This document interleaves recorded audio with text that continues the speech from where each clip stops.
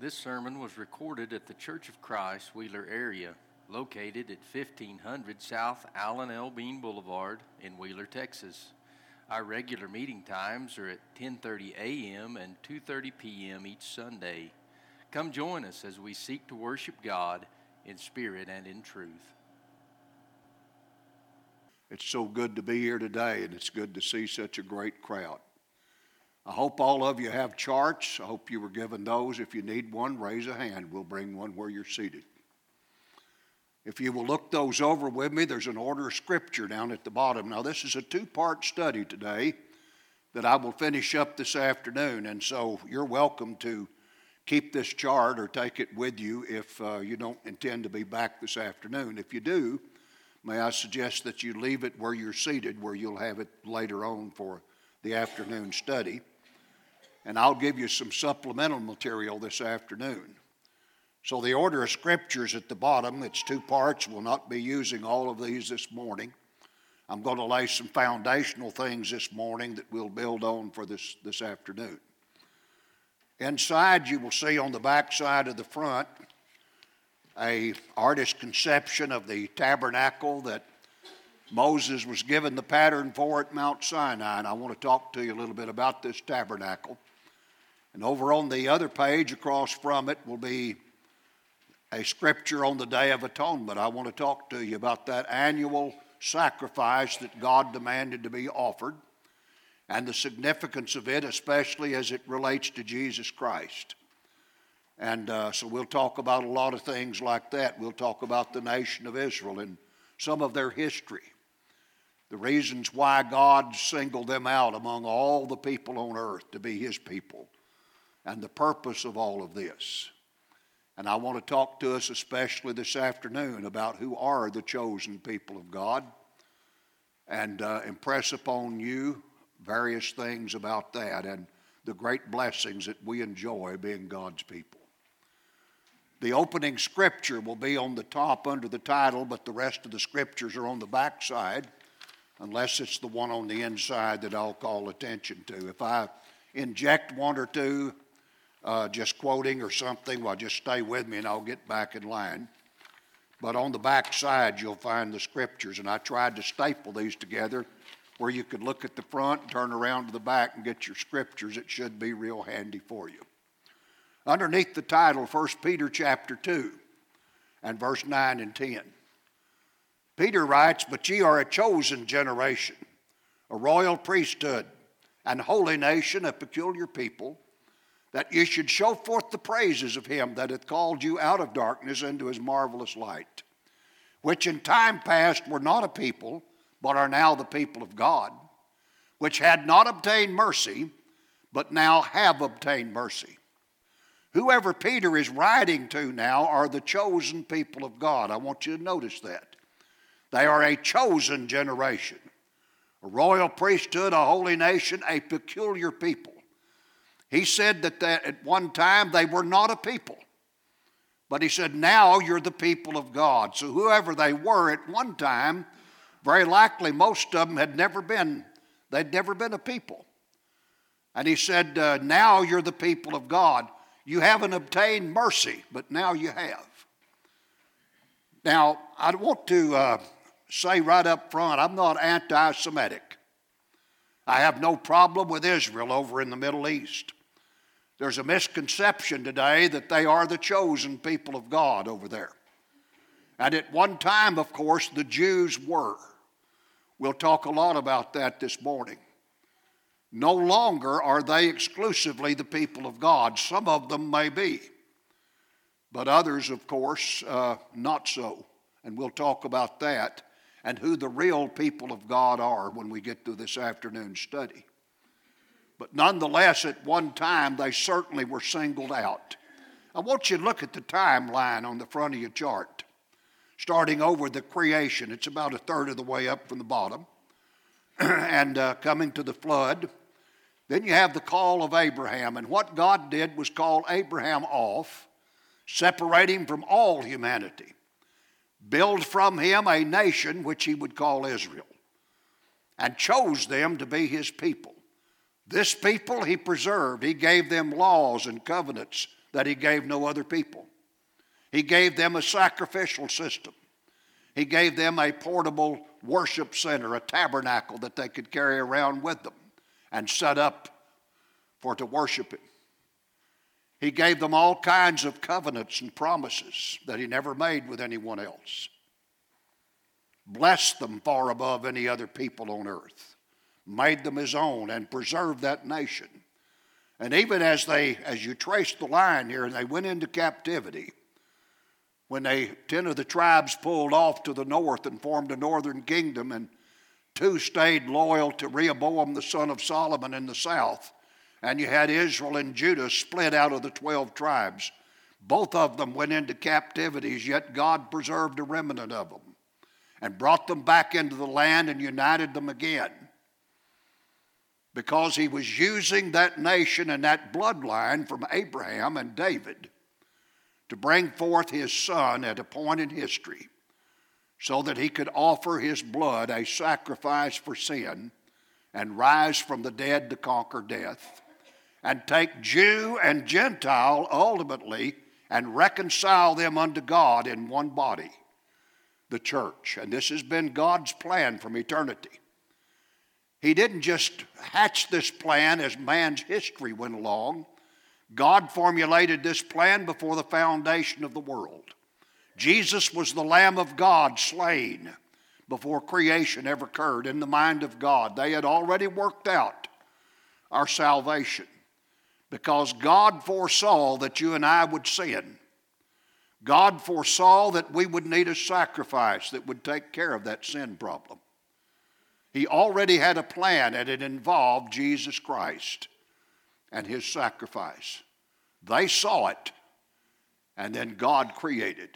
But he had everything already in his mind, what he would do down the stream of time in history. And that's why all of this was brought about. It was under his great foreknowledge of what was to come and what he needed to do to remedy that. How he could be just and how he could have mercy upon a sinful people that he had created yet loved.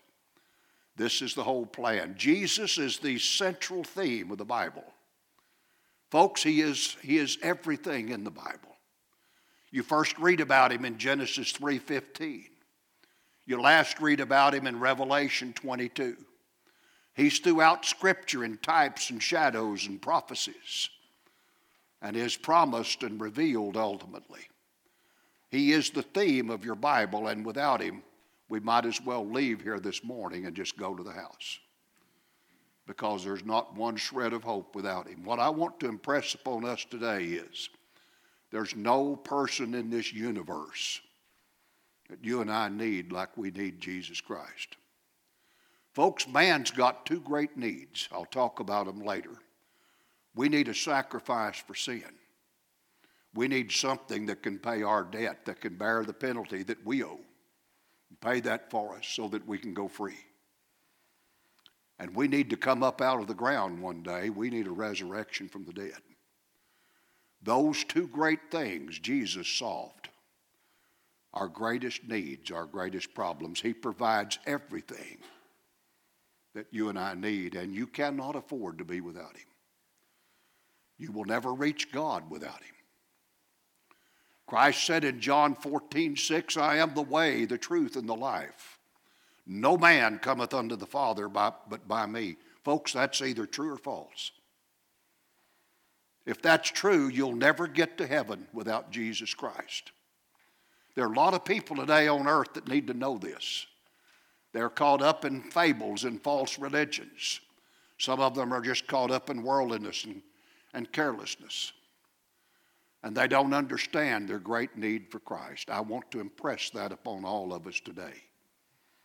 Many people around the world will be thinking of Jesus on this day, yet we think of him all the time, and certainly every first day of the week as we break bread.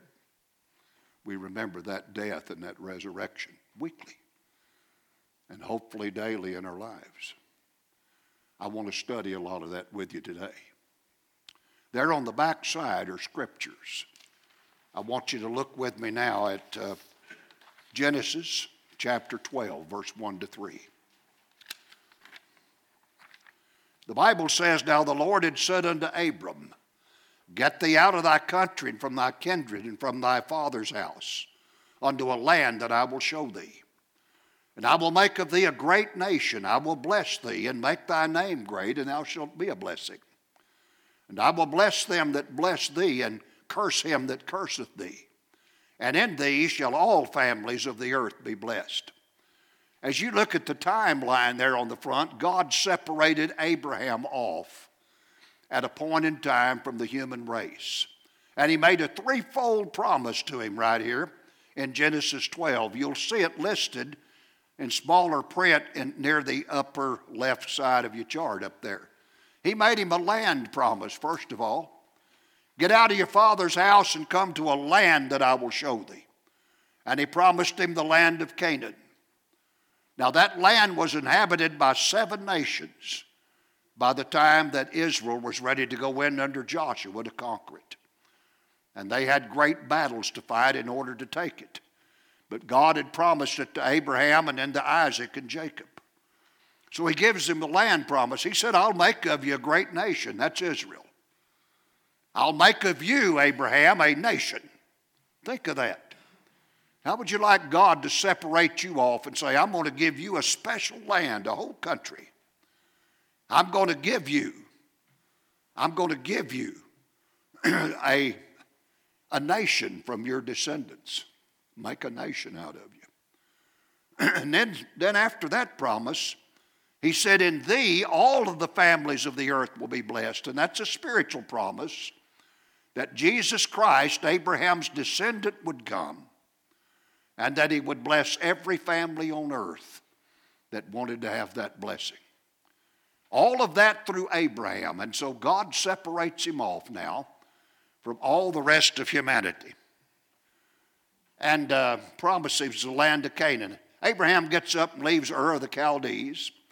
He journeyed about 600 miles northwest up the Euphrates River to a place called Haran. He took his father, Terah, he took his wife, Sarah, and he took his nephew, Lot, the 4 of them. And they stayed up in Haran till Terah, Abraham's father, died at age 215. Abraham left Haran then, and he and Sarah and Lot went down into the land of Canaan. Abraham never built a house there. He was a nomad. He roamed the land. He went up and down through the land. And of course, he was a rancher. He raised his flocks and things. And in that time, it was short grass country over there. There were no fences. You just simply moved your flocks to wherever there was pasture for them.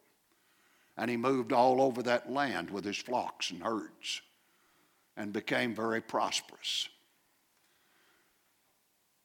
As he got old, God had, remember, promised a seed. He'd promised him that he'd bless all nations through him. Abraham was childless. He was getting quite old now, and Sarah herself old. God and Abraham were talking one day, and Abraham said to God, is this servant that I have in my house, is he going to be heir to everything I've got? And God said, no. Sarah's going to have a child in her old age, Abraham. And that child will be your heir. And of course, he promised a nation through that child. Abraham believed that promise. When Abraham was about 100 years old, Sarah was 90. She gave birth to Isaac and fulfilled that promise made to Abraham. If you'll look just above the mountain picture there and follow that dotted line up to the top, you'll see Abraham's name in red up there. And you'll see this boy Isaac.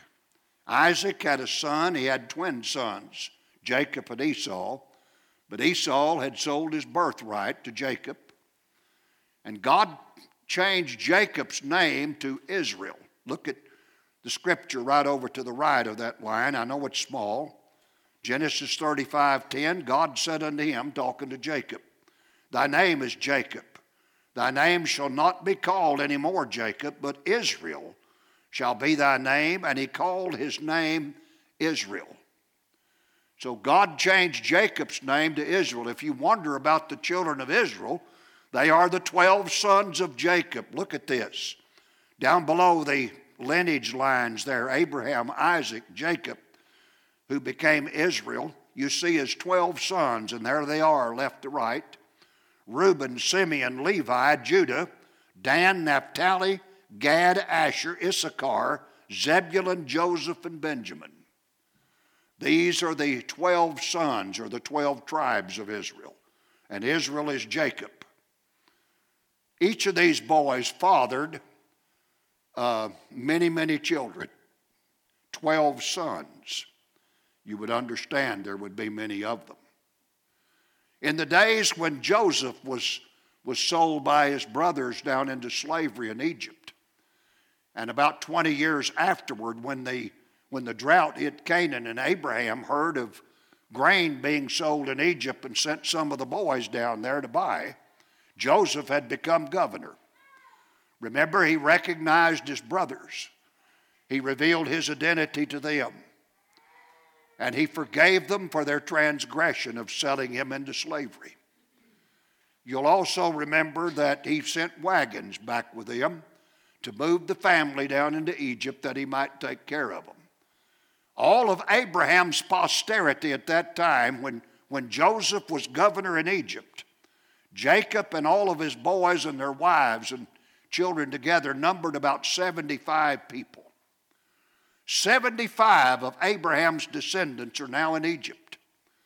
They're free for a time, but eventually a Pharaoh arose that didn't know Joseph. And this people had multiplied so greatly, Pharaoh was afraid of them and made slaves of them. And that nation then, these descendants of Abraham, were in bondage. When they came out of Egypt under Moses and crossed the Red Sea, they numbered several million. Think of that. There's that nation. When you think of the Red Sea crossing and the trip to Sinai, the wandering in the wilderness there, think of a city perhaps the size of Houston, Texas. They've got flocks and herds. They've got to be fed every day. Their livestock needs food and water. It's a monumental thing to move that people through a barren wilderness and care for them like God did, and yet he did it. So now here's this nation that God promised Abraham. It's called Israel. Moses led them over to, let me go to Genesis 22 with you first, verse 15 to 18 there on the back. I want to catch a promise to Abraham. The angel of the Lord called unto Abraham. This is after he'd offered Isaac for sacrifice to God. Called the second time out of heaven here, and he said, By myself have I sworn, saith the Lord, for because thou hast done this thing, hath not withheld thy son, thine only son, that in blessing I will bless thee, and multiplying I will multiply thy seed as the stars of heaven, and as the sand which is upon the seashore. And thy seed shall possess the gate of his enemies, and in thy seed shall all the nations of the earth be blessed, because thou hast obeyed my voice. Notice seed there is singular. We'll come to that later. In thy seed shall all nations of the earth be blessed. So here's this nation then. God has told Abraham, he told him back in Genesis 15, look up in the heavens, if you will, Abraham. Number the stars, if you can tell me. That's going to be the number of your descendants through Isaac. Abraham, think about the sand upon the seashore. Number that for me if you can. That will be the number of your descendants through Isaac. He's talking about you and me, by the way. We, as I'll show you later, are the descendants of Abraham through Jesus Christ. And this is that blessing to all nations, Jew and Gentile, that he talked about, that would come on humanity through Christ, through Abraham's seed. So now we have a great nation. They've come out of Egyptian bondage. There's probably several million now. Some estimate 3 to 5 million that crossed the Red Sea. Because when they numbered them there at Mount Sinai, just the men that were 20 and above, able to go to war, were 603,550. That's just males 20 and above. That's not counting any women. It's not counting any children, no males under 20, or anyone over 20 that's crippled up and can't fight or is too old. When they numbered 603,550, and if you figured four other people for each of those males, which is probably a very light estimate, you're looking at well over 2 million right there. So truly it may be 3 to 5 million people. Moses leads them to Mount Sinai, and there at Sinai they camped for 1 year. During that 1 year, 3 major events happened that I want to mention to us. Number one, the law was given. This was God's people. I want you to read Exodus 19, verse 1 to 6, and what God said to Moses here at Sinai. Pay attention to the wording of this and think about the scripture that we read at the opening. When Peter says you are a peculiar people, a holy nation, a royal priesthood, etc. Think about this. In Exodus 19:1, in the 3rd month, when the children of Israel were gone forth out of the land of Egypt, the same day came they into the wilderness of Sinai. For they were departed from Rephidim and were come to the desert of Sinai, and had pitched in the wilderness, and there Israel camped before the mount. And Moses went up unto God, and the Lord called unto him out of the mountain, saying, Thus shalt thou say to the house of Jacob, and tell the children of Israel, Ye have seen what I did unto the Egyptians, how I bare you on eagle's wings and brought you unto myself. Now therefore, listen, now therefore, if ye will obey my voice indeed, and keep my covenant, ye shall be a peculiar treasure unto me above all people. In other words, you'll be a peculiar people. So you'll be a peculiar treasure unto me above all people, for all the earth is mine. And ye shall be unto me a kingdom of priests. There's the royal priesthood, see. And an holy nation. These are the words which thou shalt speak unto the children of Israel. So Israel at that point was selected by God to be a peculiar people to him, to be a royal priesthood and a holy nation. And he said, you're going to be that if you'll obey my voice and keep my covenant. You see, them being the people of God was always conditional. It was conditioned upon whether or not they would obey God and keep covenant with him. And if they would do that, they would always be his people. If they'd just do that. But they didn't do that. And yet God favored this people for a long time and made them his and blessed them like no other. His whole purpose is to preserve the bloodline of Abraham through that nation, so that at a point in history he can bring out of that lineage of Abraham through David Jesus Christ to offer himself a sacrifice for sin and to conquer death, and ultimately to take Jew and Gentile then and reconcile them unto God in one body. This is the reason for that people.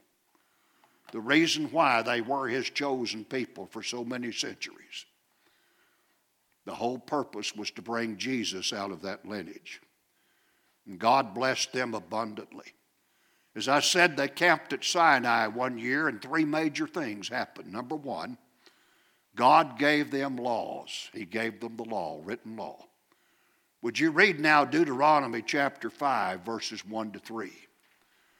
Moses spoke this later. It had occurred at Mount Horeb, which is Sinai. Moses called all Israel and said unto them, Hear, O Israel, the statutes and judgments which I speak in your ears this day, that you may learn them and keep and do them. The Lord our God made a covenant with us at Horeb. The Lord made not this covenant with our fathers, but with us, even us, who are all of us here alive this day. So God gave them the 10 commandments, and he gave them all of his laws to Moses, the great lawgiver. What did he do for us Gentiles? gave us no written law whatsoever. We had no covenants with him. We didn't have anything like that from God that he gave to the Jews, to the children of Israel. In fact, God left us under natural law, what we know by nature, the law in our heart. And if you'll read Romans 2, verse 14 to 16, the Bible says, "For when the Gentiles, which have not the law, do by nature the things contained in the law, these having not the law are a law unto themselves, which show the work of the law written in their hearts, their conscience also bearing witness, and their thoughts the meanwhile, accusing or else excusing one another in the day when God shall judge the secrets of men by Jesus Christ, according to my gospel." What Paul is telling us is Gentiles never had the laws that the Jew did. God left us with the law in the heart, what we knew by nature. All of us have a knowledge of good and evil, don't we? And so as our minds develop and as we get older, we understand. You don't go next door and take any of your neighbor's things. You don't steal. You don't lie. You don't bear false witness and such things. We understand these things by nature, but the Jew had them written down. And God made covenants and laws with them that he made not with us. And he just kind of left the Gentiles on their own. He blessed us with rain, the Bible says, and fruitful seasons, filling our hearts with joy. He gave us all of the physical blessings, his sunshine, his rain, harvest, and such things as that. He still blessed everyone on earth, but he blessed Israel far above all others. To them, he gave laws, he gave covenants, he made promises. He gave them a system of worship and a priesthood. Let's read about the priesthood first, and I want to talk to you about the system of worship. He selected Aaron and his sons to be his priest. That would be the priest line. Now, if you'll look at Jacob's 12 sons, on the third son, Levi, you'll see a line coming down from them to Aaron and Moses. Aaron and Moses, that's in the left side here. Aaron and Moses came from the tribe of Levi, the third son. In between Aaron and Moses and Levi up there are all kinds of descendants. Just think of a family tree that comes down and stair steps and branches coming off of it. Eventually, Moses and Aaron came out of Levi. They are brothers. Aaron is older. Moses was chosen to be the lawgiver, the great mediator between God and the people. But Aaron was chosen as the first high priest. And Aaron had sons. He had 4 of them, in fact. In Exodus 40, verse 12 to 15, there on the back, God tells Moses, "Thou shalt bring Aaron and his sons unto the door of the tabernacle of the congregation, wash them with water. Thou shalt put upon Aaron the holy garments, and anoint him and sanctify him, that he may minister unto me in the priest office. And thus shalt thou bring his sons, and clothe them with coats. And thou shalt anoint them as thou didst anoint their father, that they may minister unto me in the priest office. For their anointing shall be surely an everlasting priesthood throughout their generations." In Numbers 3, verse 1 to 4. Now also, these also are the generations of Aaron and Moses in the day that the Lord spake with Moses in Mount Sinai. These are the names of the sons of Aaron: Nadab, the firstborn, and Abihu, Eleazar and Ithamar. These are the names of the sons of Aaron, and the priests which were anointed, whom he consecrated to minister in the priest office. And Nadab and Abihu died before the Lord when they offered strange fire before the Lord in the wilderness of Sinai, and they had no children. And Eleazar and Ithamar ministered in the priest office in the sight of Aaron their father. So Aaron's got 4 boys. Nadab and Abihu died when they offered strange fire, and that only left 2 sons. Aaron was the high priest. Both of these boys were priests. How did the priesthood come down into Israel? The descendants of these two boys then became priests, and their descendants became priests. So that if you were a priest in Israel, you had to come out of the tribe of Levi, and specifically through Aaron's family. You had to be able to prove your lineage that way. No one was a priest. When you turn to your New Testament and you read about John the Baptist's father, Zacharias there, ministering to God in the priest office, he would have been a descendant not only of Levi, but through Aaron, Moses' brother. And of course, part of that lineage that was privileged to be the priesthood. Us Gentiles never had a priesthood. We never had a high priest. We never had priests to offer sacrifices for us. We never had laws like this.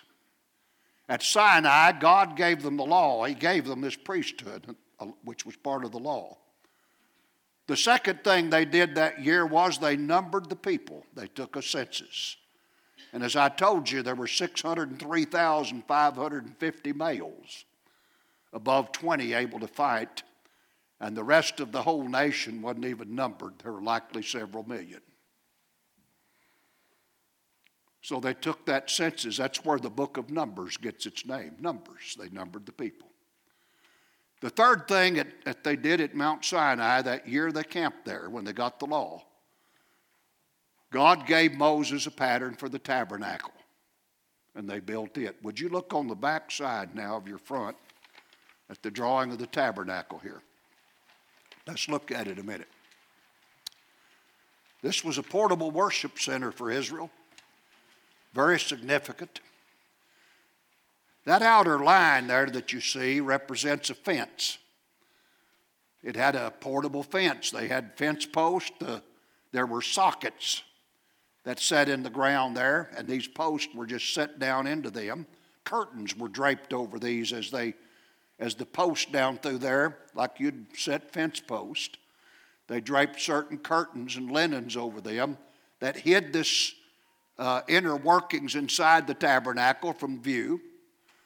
And this thing would be set up. It left a courtyard, and then on the inside of it was the tabernacle itself. This was a tent that consisted of a couple of rooms. We'll look at it in a minute. This thing was always set up facing east. And you entered it from this east end down here where the altar of burnt offering is. Once you entered the courtyard, you saw this altar of burnt offering. That's where animal sacrifices were offered. That was portable. They carried that around with them. The Levites, the whole tribe of Levi was set aside to carry this thing, to pack it up, to set it, pack it, and carry it, to set it up when they stopped. And their task was to take care of it. The next thing between you and the tabernacle itself was a laver.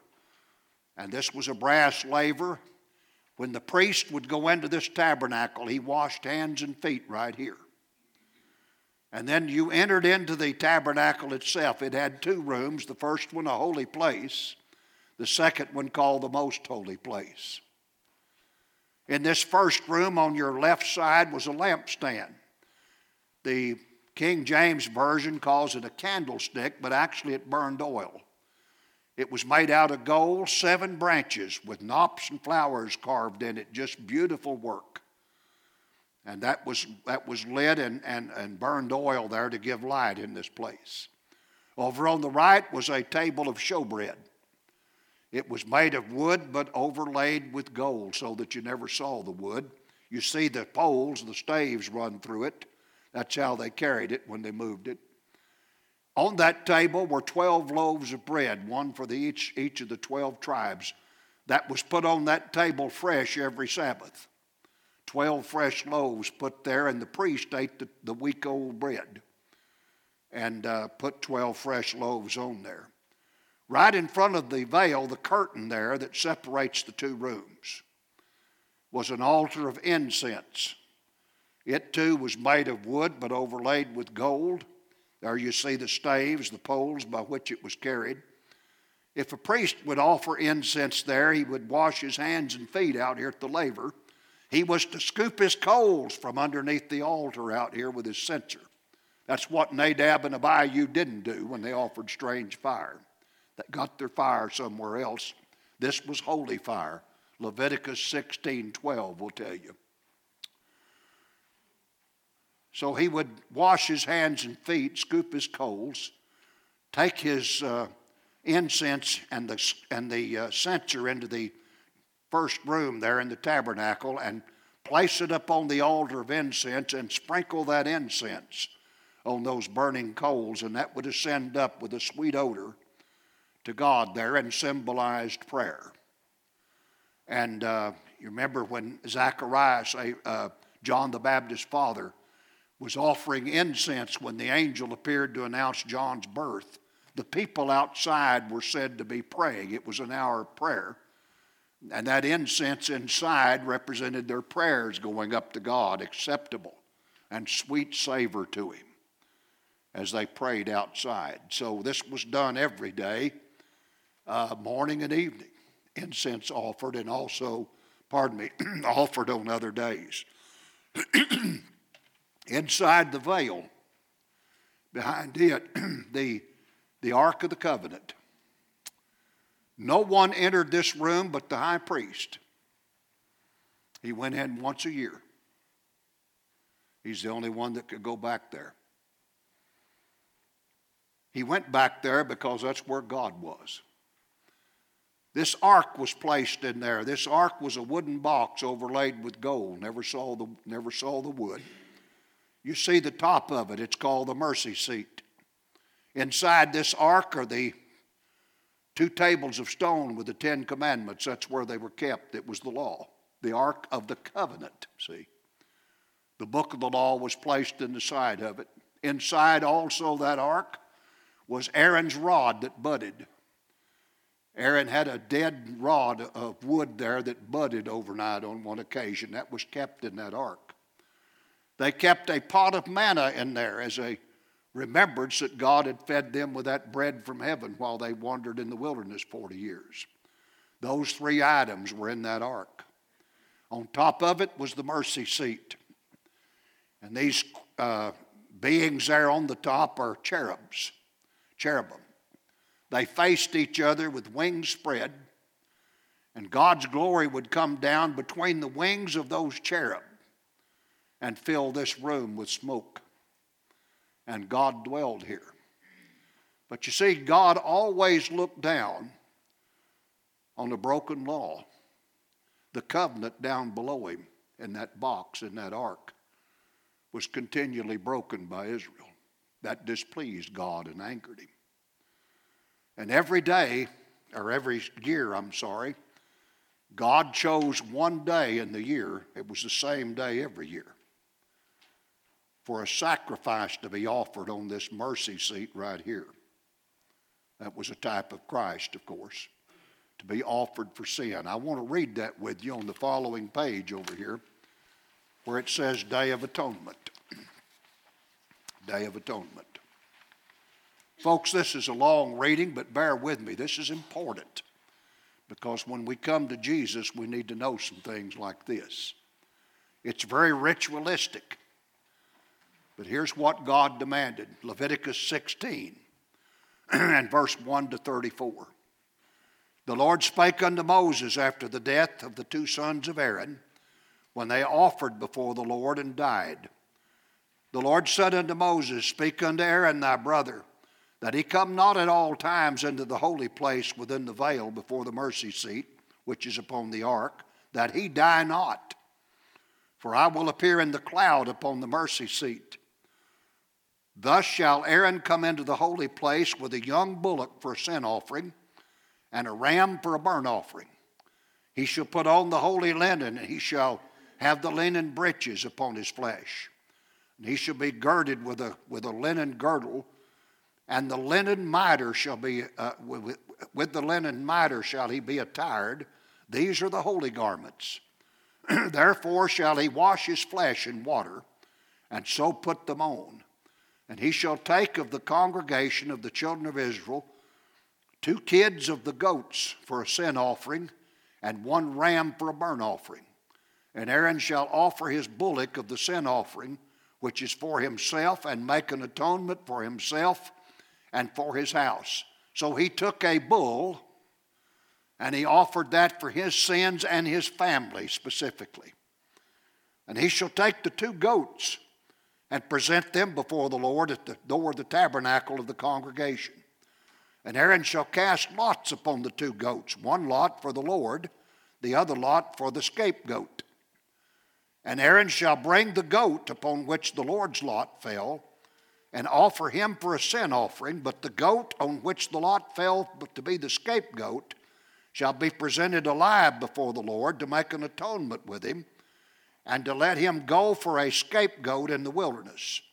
Aaron shall bring the bullock of the sin offering, which is for himself, and shall make an atonement for himself and for his house, and shall kill the bullock of the sin offering, which is for himself.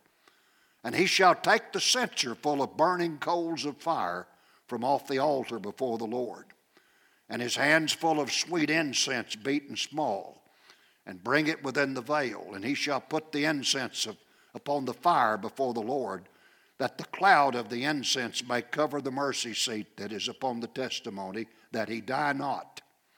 And he shall take of the blood of the bullock, and sprinkle it with his finger upon the mercy seat eastward.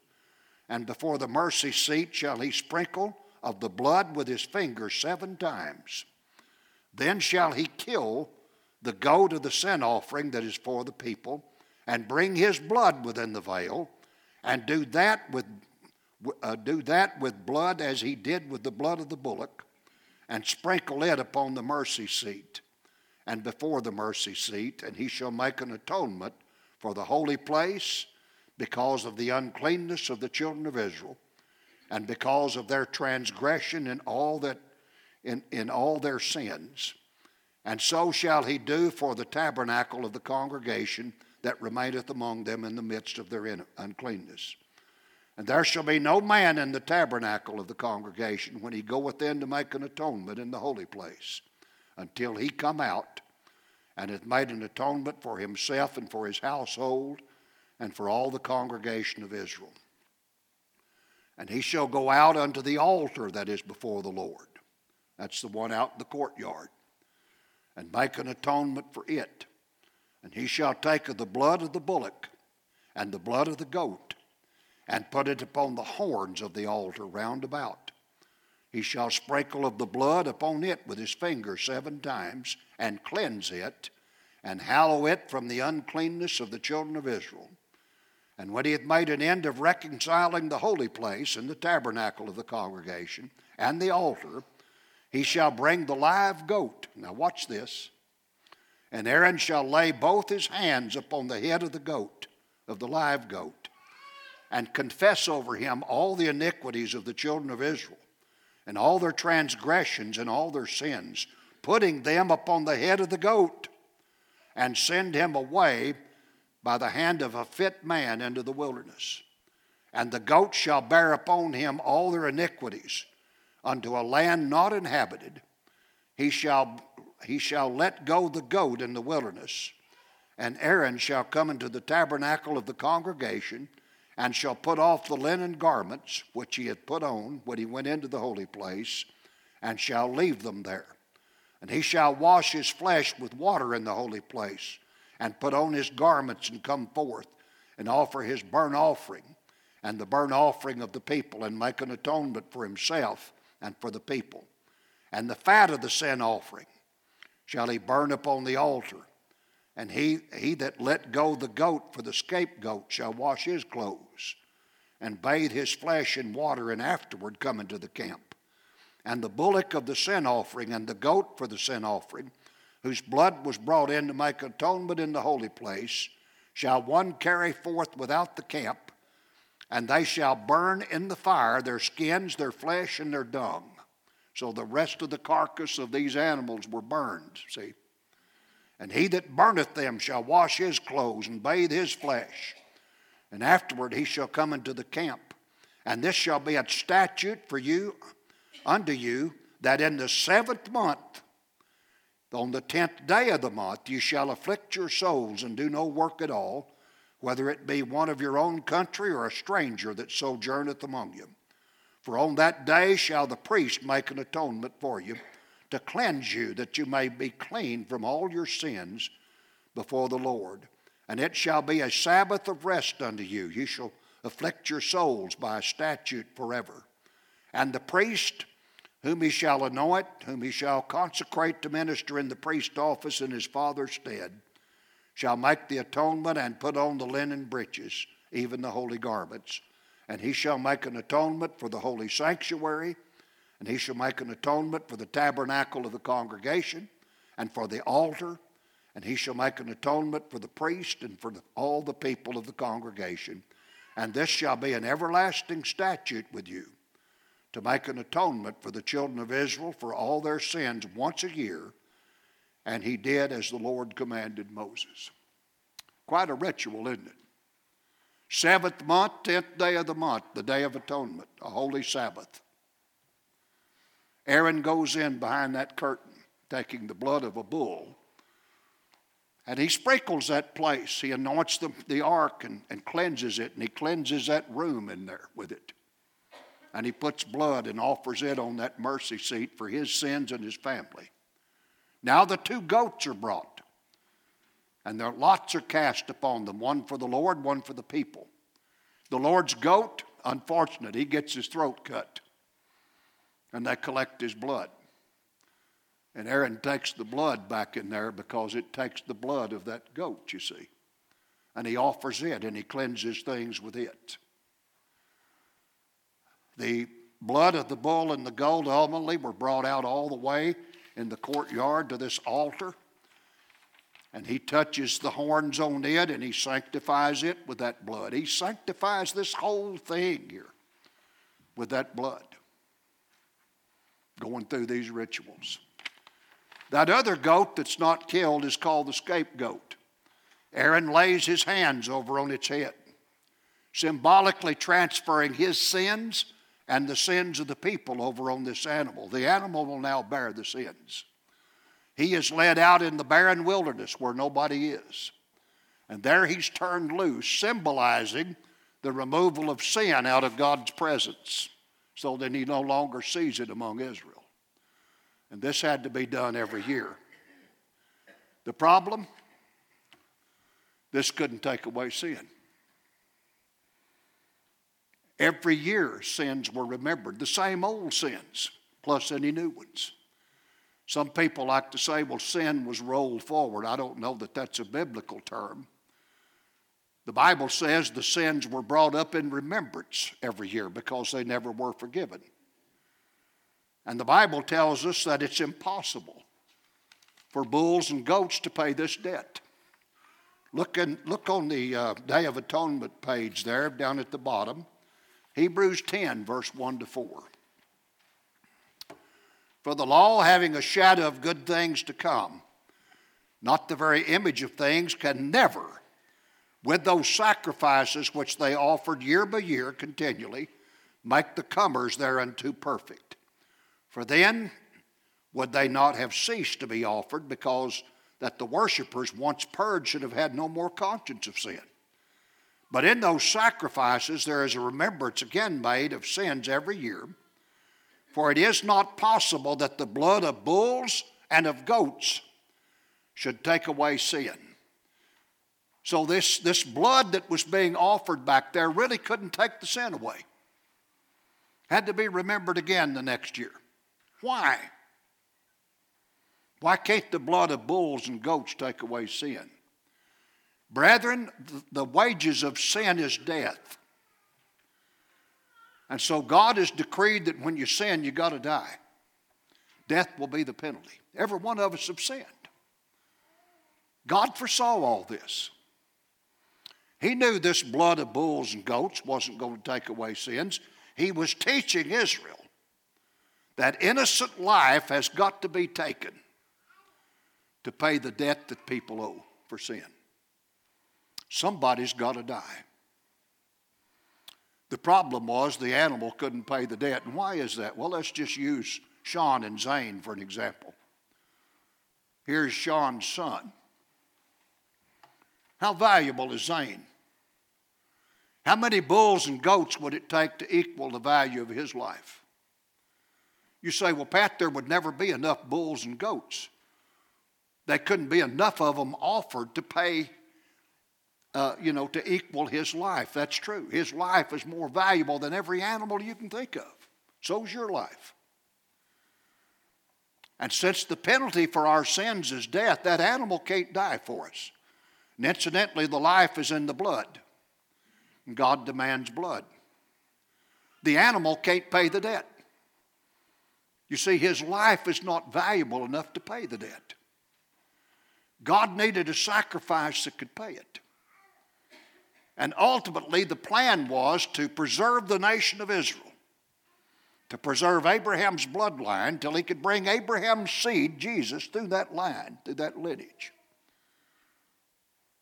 and put him in place of these bulls and goats and take his life. Let me ask you something. How valuable is the life of the Son of God? How valuable is the life of Jesus? How valuable is his blood? The Bible calls it precious. Peter said we were redeemed not with corruptible things as silver and gold, but with the precious blood of Christ. How valuable is the life of Jesus? Listen to me, every human being that's ever lived, their lives put together are not as valuable as the life of the Son of God. He is the Son of God.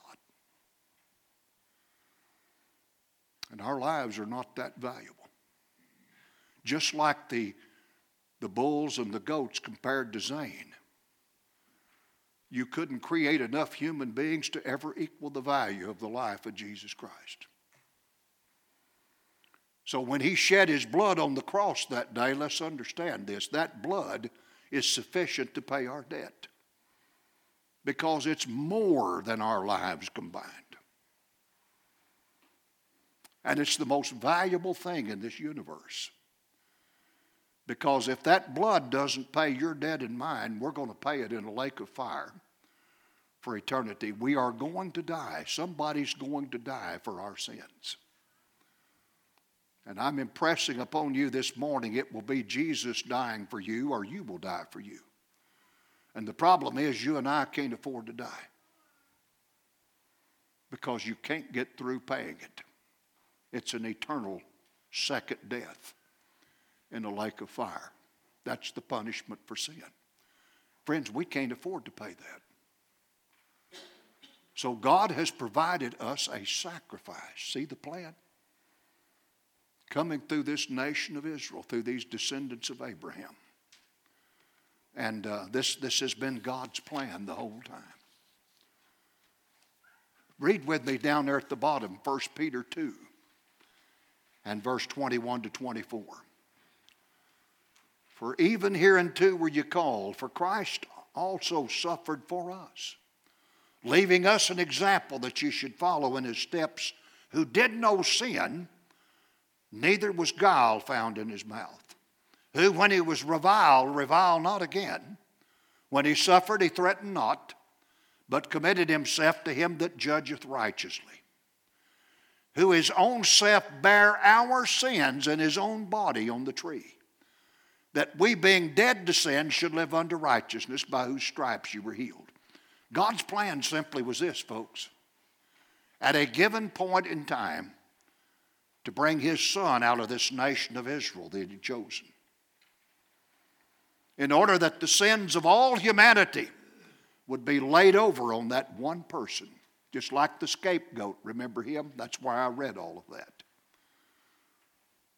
Symbolically, those sins were laid on the head of that goat. One of them offered for sin and the other led out in the wilderness.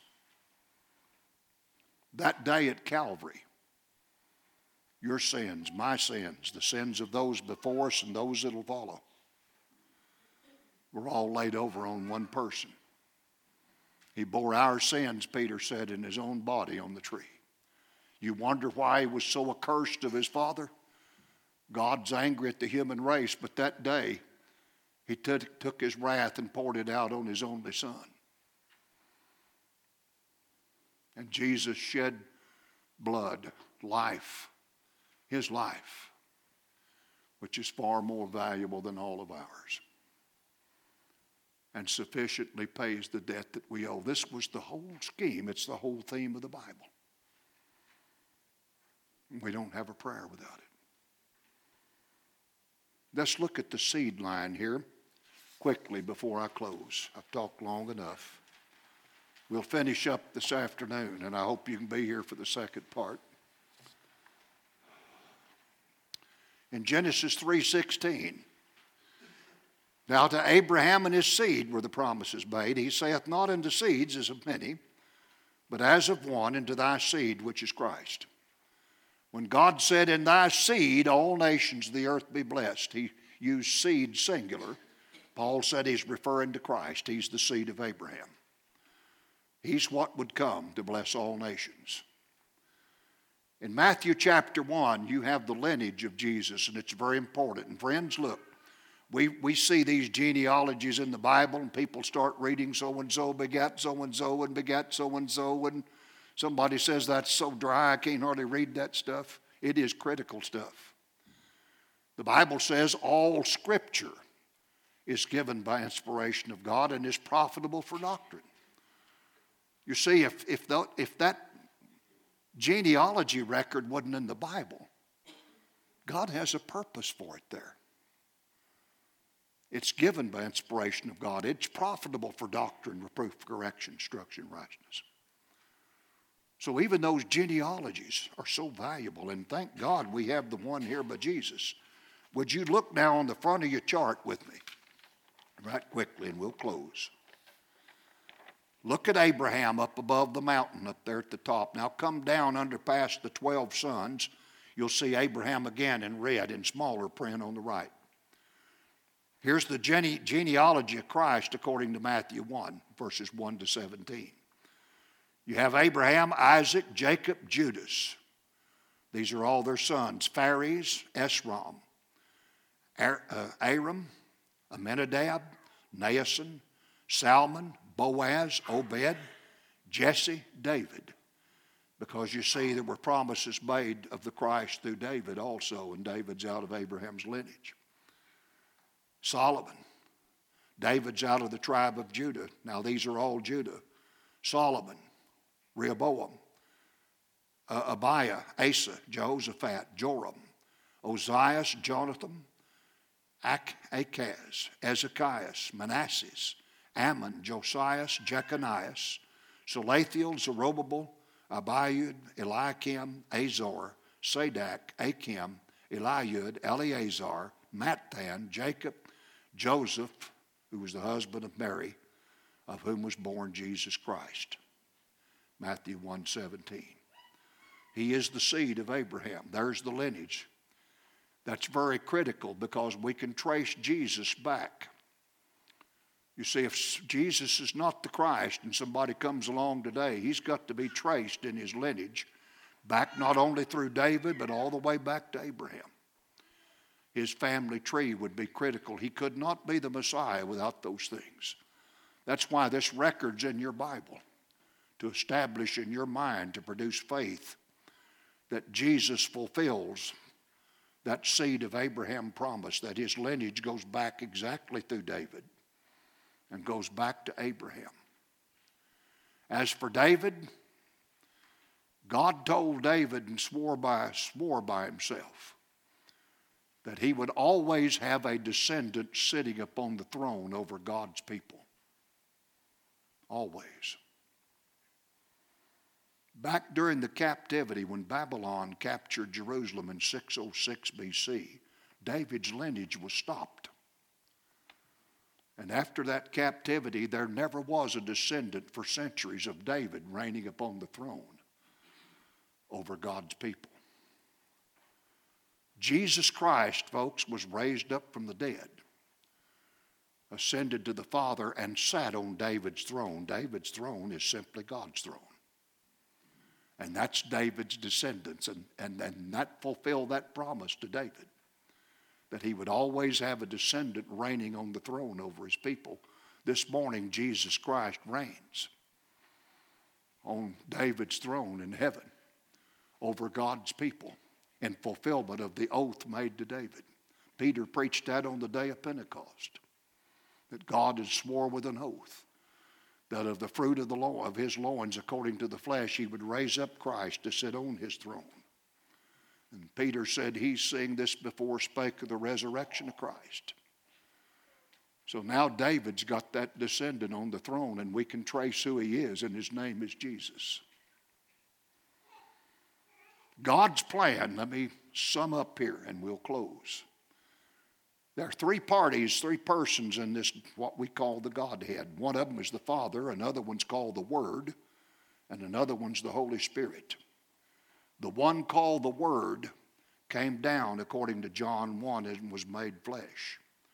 Remember the scripture, in the beginning was the Word, and the Word was with God, and the Word was God. The same was in the beginning with God. All things were made by him. And without him was not anything made that was made. In verse 14, the Word became flesh and dwelled among us. There's the Son of God. The Word comes down in that virgin child at Bethlehem. And Mary is pregnant. She is with child, not by a human being, not by a man, but by God himself, who brought a miraculous birth from her as a virgin. And that baby born of her was fathered by God, miraculously created in that womb. The Word came down to inhabit that body. And there's the Son of God. And his blood is valuable because he is the Son of God. That's God's plan, to provide a sacrifice valuable enough to take care of your sin. We'll finish up this afternoon. This morning, if you're here, you need Jesus. If you don't have forgiveness of sins, do you realize this, friend? You're going to have to pay your debt. God's going to demand payment, and the penalty for sin is death. You've got a lake of fire. You're already under condemnation. You're sitting on death row this morning. He will have that sin punished. It will be paid for. He is just, and he cannot let it go. Jesus will pay that debt for you today. His blood will wash that sin away. And when you've got faith in that blood and you obey the gospel, that blood will appease God's anger and wrath, because that blood saves from his wrath. Put your faith in that blood and obey him in baptism. God's anger upon you for sin will be removed. Second thing, that blood will pay sufficiently the debt that you owe to God. It's a life valuable enough to pay for your life. Number three, that blood will enable God to be just this morning when he justifies you. And that's important to God. He cannot just let sin go. It's got to be punished. Your faith and obedience to the gospel enables God to be just when he forgives you of all your sins. So it appeases his anger. It pays your debt. It enables God to be just when he imputes righteousness to you and forgives you. That blood standing between you and the devil's hell this morning. And it's the only thing in this universe that will. You need it. I need it. We all need it continually. Thank you for listening to today's sermon podcast. If you have questions about what you have heard or would like to know more information, please contact us by emailing cfcwheelerarea@gmail.com or look us up on Facebook or Instagram and send us a message there.